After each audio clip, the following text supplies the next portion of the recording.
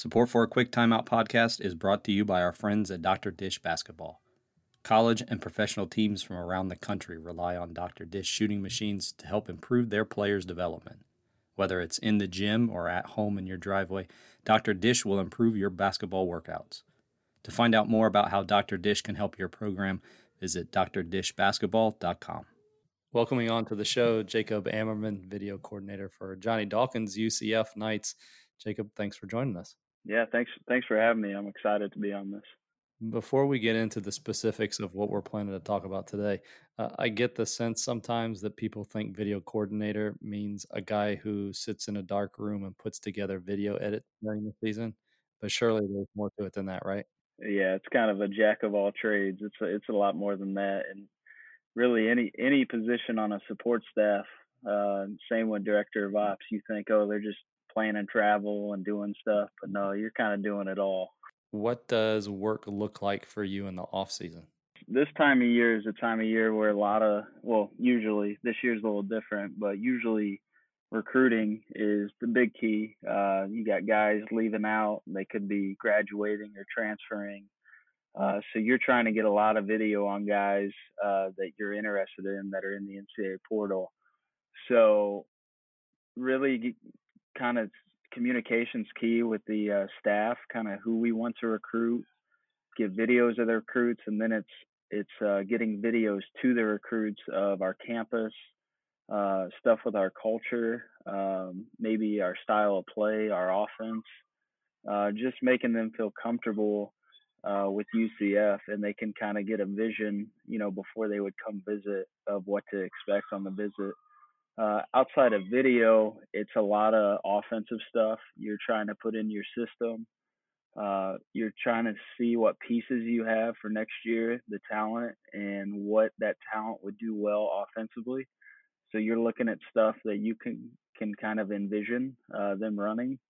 So you're looking at other teams' offenses, whether it's college, NBA, sometimes FIBA. We've even looked at high school stuff if we found stuff during the season that maybe we liked. But it's really a lot of the offensive stuff and recruiting. Outside of that, it's kind of prepping already for the season, so you know kind of who you're going to play, so you can already do kind of the little detailed stuff per game. So like slides of players that you would use in your scouting videos, you can go ahead and do those.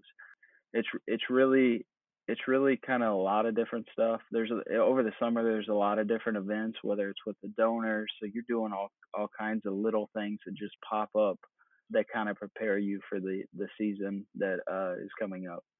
You talked about the offense, so I do want to talk mostly about that today.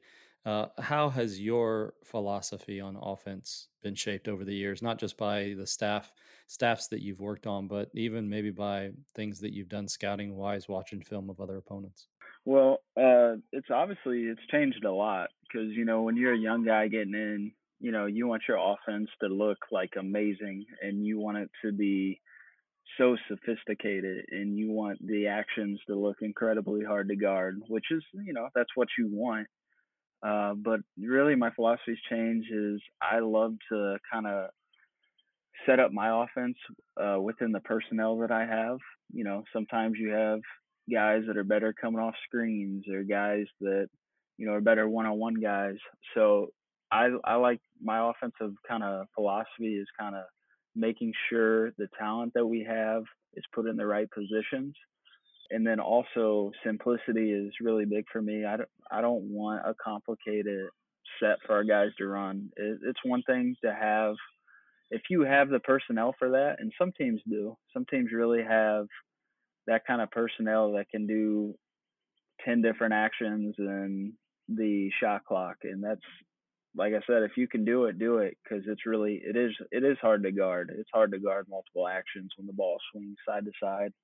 But really, that's one thing that's really changed for me is simplicity. And I'm a big guy. I'm a big set guy. I don't really believe in motion as much, which is kind of different than a lot of people. Obviously, I would have an emotion on certain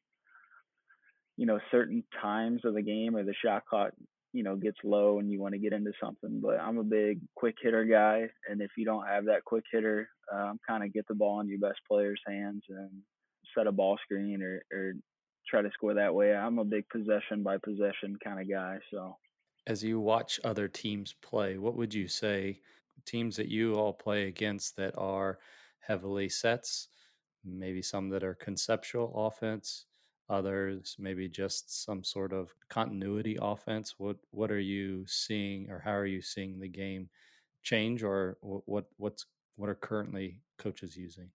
really, what you see is the teams that have a lot of talent or a lot of pros in college. They don't really run much. They kind of let their guys hoop. If that makes sense. They'll run some actions, but it's really getting the balls in the those guys' hands. Like even for example, Duke last year, we played them and they didn't really run much. They ran like a quick hitter to kind of get the ball in Zion's hands or Cam Reddish's hands, and then they kind of played. If you have that much talent on your roster, you don't need a lot because they're going to get it done regardless. That's one big thing. Obviously, you notice, and there's teams that are really good too that do run a lot of quick hitters, kind of like I like, and they run them. They run them with pace. For example, Houston from last season or 2 years ago now with Corey Davis and Armani Brooks, two big time shooters in that offense. They ran a quick hitter almost every time down, but what made them different is they sprinted everywhere. All their cuts were sprints. They screened, which is surprisingly very uncommon in college basketball right now. A good screen. All that stuff is really hard to guard. That's kind of two different aspects of what I see. And a lot of teams, there is teams that do like dribble drive where you have five ball handlers. Obviously now because bigs are kind of different. It's kind of turning into that NBA a little bit where the big can kind of put on the floor. So you see kind of more dribble drive where everybody's kind of lifted and you get the ball, you try to make your move, and if you can't go, you just give it up kind of thing. So those are just some of the things I've seen lately. It turns into really like us from 2 years ago when we had Taco and we had BJ Taylor, Aubrey Dawkins, Chad Brown. So there's four pros right there. We kind of let them hoop a little bit, but we did run some sets. But our guys, I felt like, in my opinion, we were really good when things just kind of broke down, and they were good enough to score. I mean, they were good enough to get to the bucket. If we didn't make a shot, it seemed like we were getting an offensive rebound and putting it up, and that all. I mean, a lot of times basketball IQ comes into play with that. What's a good shot? What's a bad shot? It seems like when you take a good shot, kind of good things happen with the offensive rebound and stuff like that. And it seems like when you take a bad shot, the other team's going to come down and score it. So it's just little stuff like that.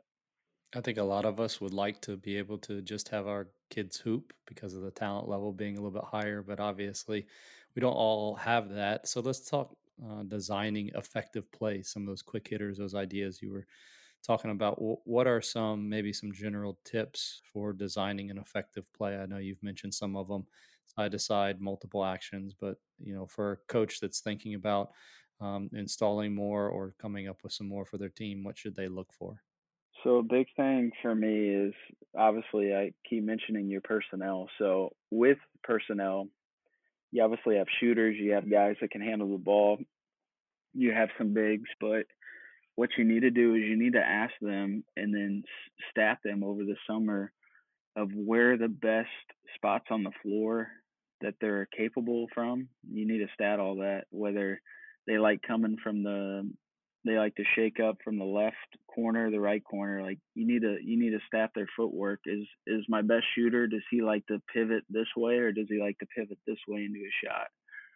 And once you kind of figure those things out, like is my point guard, does he score it better going right or does he score it better going left? Is he a better passer going this way? All those things matter when I put in what I want to run. So I want to put my guys in the best position where they can be successful. So all those things kind of matter. Like we had a player Matt Williams, who played with the Miami Heat.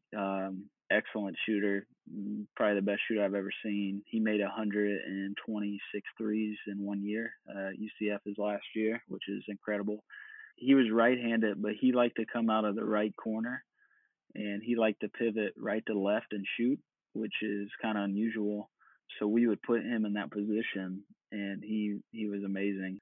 Just little things like that that you don't think matter, but really all the small detail stuff like that for shooters or the stuff that players feel comfortable with, all that kind of stuff matters, if that makes sense. And once you figure those things out, then it's kind of figuring out how you want to get into your sets. Like what do you want your alignment to look like? Do you want a horns package? Do you want Iverson? Do you want to run zipper actions? It's just kind of little stuff like that.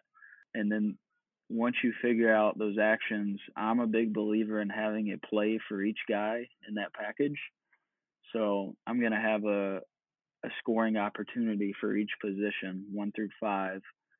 And once I have those 5 sets, then I feel pretty comfortable. But one thing I'm a huge believer on is alignment. I want my alignment to always be the same within my package. So if I'm running horns, I want my 5 man to always be in that same place when I run a horn set. I'm a big believer in deception, and I feel like a lot of teams do this. So the defense doesn't know what's coming when you're running those 5 sets for each guy. So I'm a big believer in that. When it comes to introducing those and teaching and maybe even repping those in practice, do you have any suggestions? I would start once you figure out what you're going to run, instead of just throwing in the set, I would practice those actions and make sure the screening angles are what you want them. So, like if you're setting a wide pin down, make sure they're setting that correctly. And I would obviously, you're going to teach your shooter how to wait for the screen, how to use the screen. I would teach the actions first. So, say that's one action, wide pin downs in the action, I'm going to teach that. Say a cross screens in the action, I'm going to teach how to, which way you want to go over or under the cross screen. Those are all little things that kind of matter. And I'm going to practice those actions, and that's kind of over the summer. You're practicing pin downs, you're practicing coming off floppy, stuff like that. You're practicing cross screens, you're practicing shaking up off of pick and roll.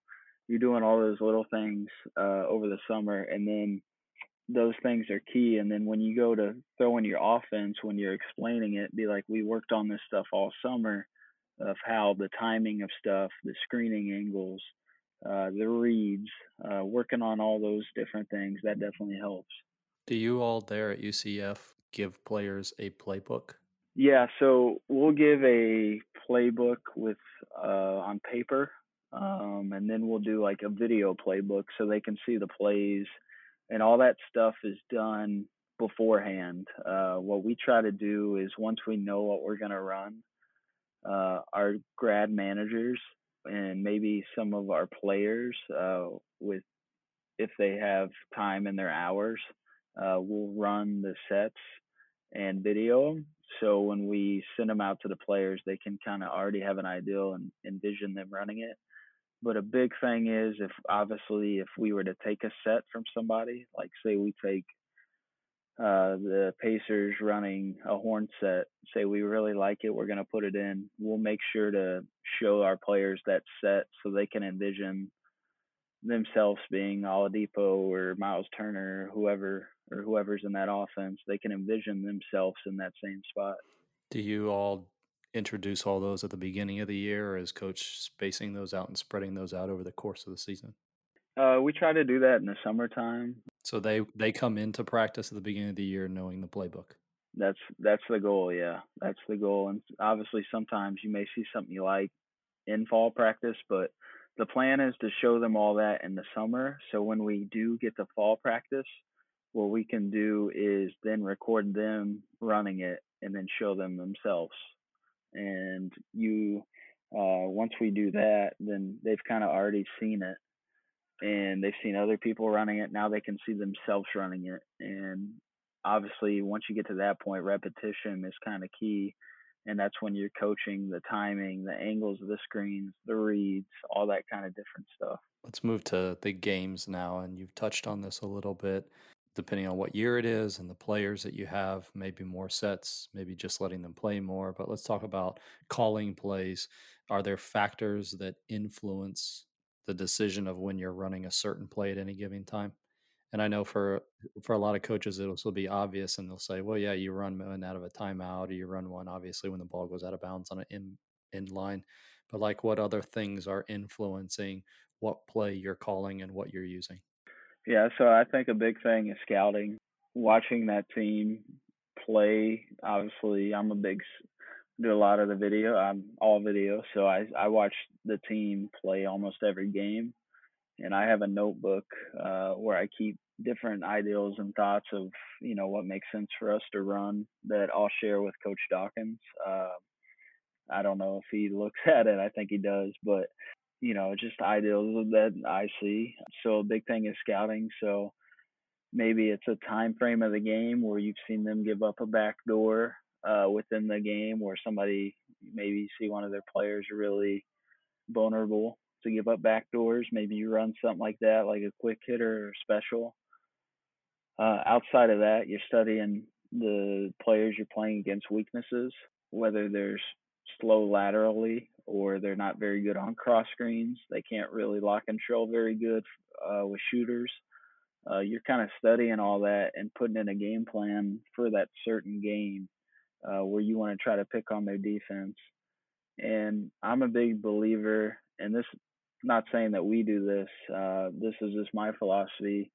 If an action's working, I'm gonna go back to it until you can kind of stop it. So that's kind of my philosophy. And obviously, there's different wrinkles and stuff that you can throw in. But if you're having trouble on something, why go away from it if you're scoring the ball? So yeah, I think that's kind of my philosophy.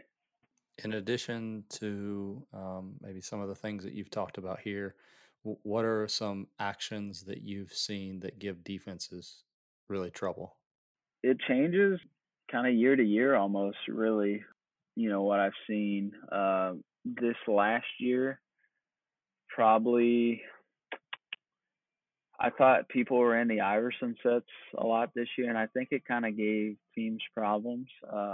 Iverson, try to talk it out to you. So you got the two, you got 1-4 high.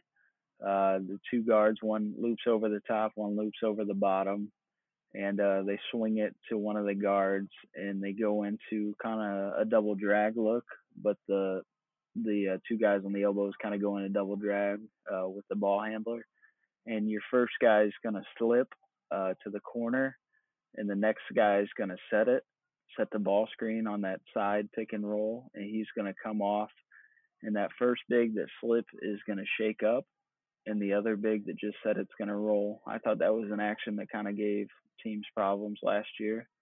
That's just a set.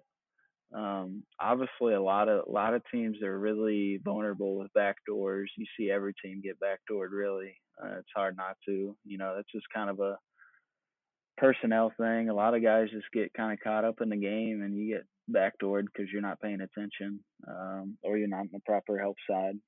So those things obviously are key, but Do you see much like false action that ends up, like you said, lulling a defender to sleep and then they hit you with a back door or something like that?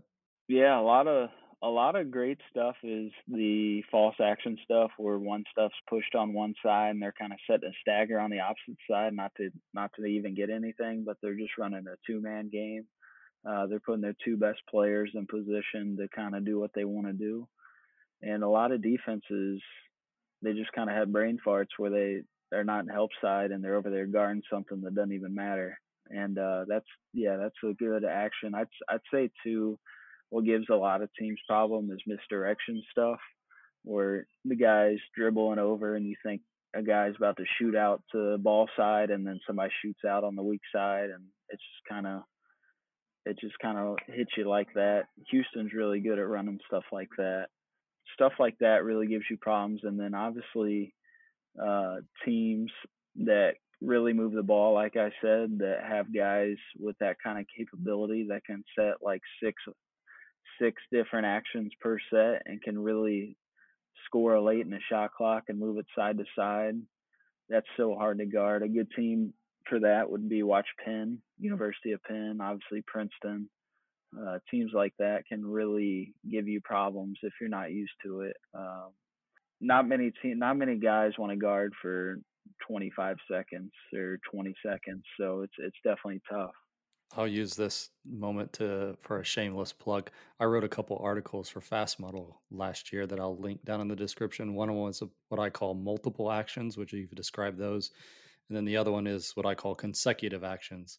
You described that one as well, but you talk a lot about the multiple actions where you've got something like, let's say, a ball screen happening on one side of the floor Mm-hmm. and a stagger happening on the other, and you're occupying the help defense that they can't. Maybe Mm-hmm. on just a simple ball screen, they roll to the basket, but guys are so busy guarding the stagger on the other side that nobody's there to take away the roll guy.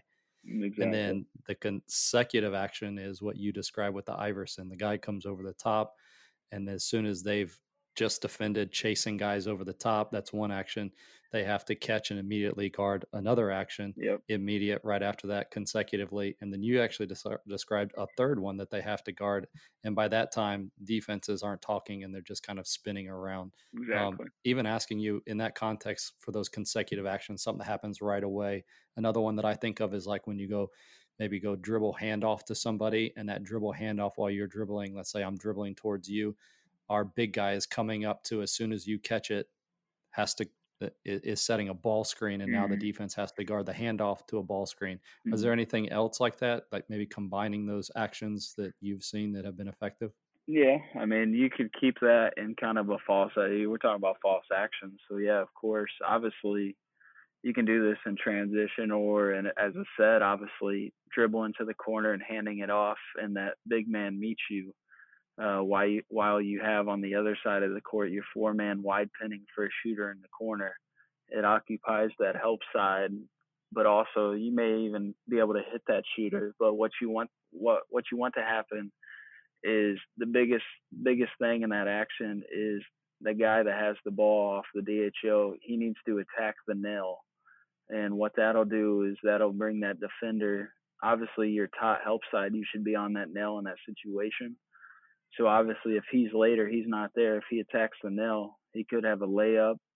If that defender is there on the nail, that means that shooter is going to probably come off wide open. So that's one false action. A lot of teams use that kind of DHO into the ball screen and transition as like a quick hitter three late game. It's a really good action to get a quick three off. And a lot of times in that same action, what happens if you run that a lot? You can do a lot of stuff off of it, but if you run that a couple times in the game, what you can do is have that PG that originally comes down the handoff to the corner, have that big sprint up, and you're going to act like you hand it off, and you're just going to turn the corner. And a lot of times you get a layup off of it. It's a fake, kind of a fake DHO, but hold your dribble, and you kind of just turn the corner and you get a quick layup. In addition to the coaches that you've already mentioned, for those that want to go and kind of research this a little bit more, who would you suggest, either teams, coaches, or actions, that they should go and watch? Yeah, I think obviously if you want to watch us, we run some really good stuff. UCF. I want to try to give you guys some guys outside of our league. I'll give you some in our league. Obviously Houston. I really love Kelvin Sampson stuff. Runs some really good stuff. Penny Hardaway runs some really good stuff in Memphis.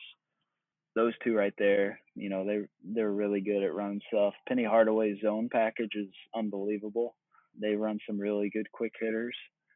Outside of our league, I'm trying to think who I really enjoyed this year. Obviously, if you have those type of players to run like Penn's offense, they're interesting to watch. If you want a fast-paced team, Pepperdine was good. I'm just thinking of teams we played this year. Pepperdine was really fast, played a up tempo. They got the shot off quick. They run some really good stuff.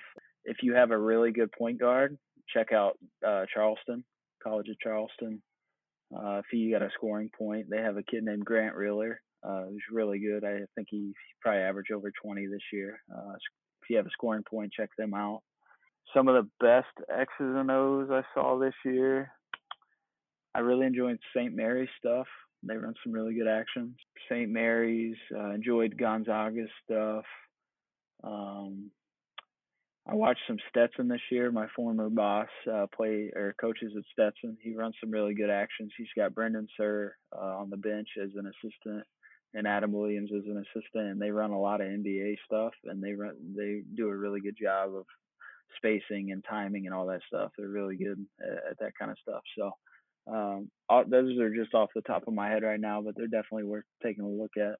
Kind of finishing up here, there's a lot of younger coaches who listen to this, and many of them even aspire to be on a part of a staff like you are. What suggestions would you have for them? Everybody's path is going to be different. You can't get caught up on other people's past, whether you think, oh, they played college basketball so they have a better shot. The thing that's going to matter is you got to work your tail off, and you got to prove every day that, you know, that you should be hired, and you got to have that mindset. You got to have that confidence, and every day, if you're a young guy, should be your interview. If you're a manager or a grad manager, you should treat every day as an interview, and it should be one of those things where you have that mindset that you're willing to outwork anybody. And along the way, big thing is gaining trust from those coaches. So when you do get a project, do that project extremely well. Make sure everything's correct. Triple check it. Have somebody else check it. You want every detail to be absolutely perfect. When you do that, what they're going to do is they're going to come back and ask you for more stuff. So you're going to gain trust on different things. Another thing in the summer, write a lot of letters, work camps, do as much as you can to kind of network, go to the Final Four, little things like that. Uh, now with social media, it's really easy to DM people, DM a coach, just little things like that. It'll help your chances. But, you know, if you're a manager, you're in a really good spot because you already have an in. So just find ways to stand out. Best place for people to connect with you and network a little bit would be? I'd say probably shoot me a DM on Twitter, and that's probably the best way to get a hold of me. From there, obviously, I'll give you my cell phone number. Um, Email's tough nowadays because you get so many emails per day. So I'd say probably Twitter would probably be best. At JAMMER 2233. And if you DM me, it may take me a couple days, but I'll definitely get back to you. That's Jaycob Ammerman of the UCF Knights. Jaycob, thank you for coming on the show. Thanks for having me. I really appreciate it.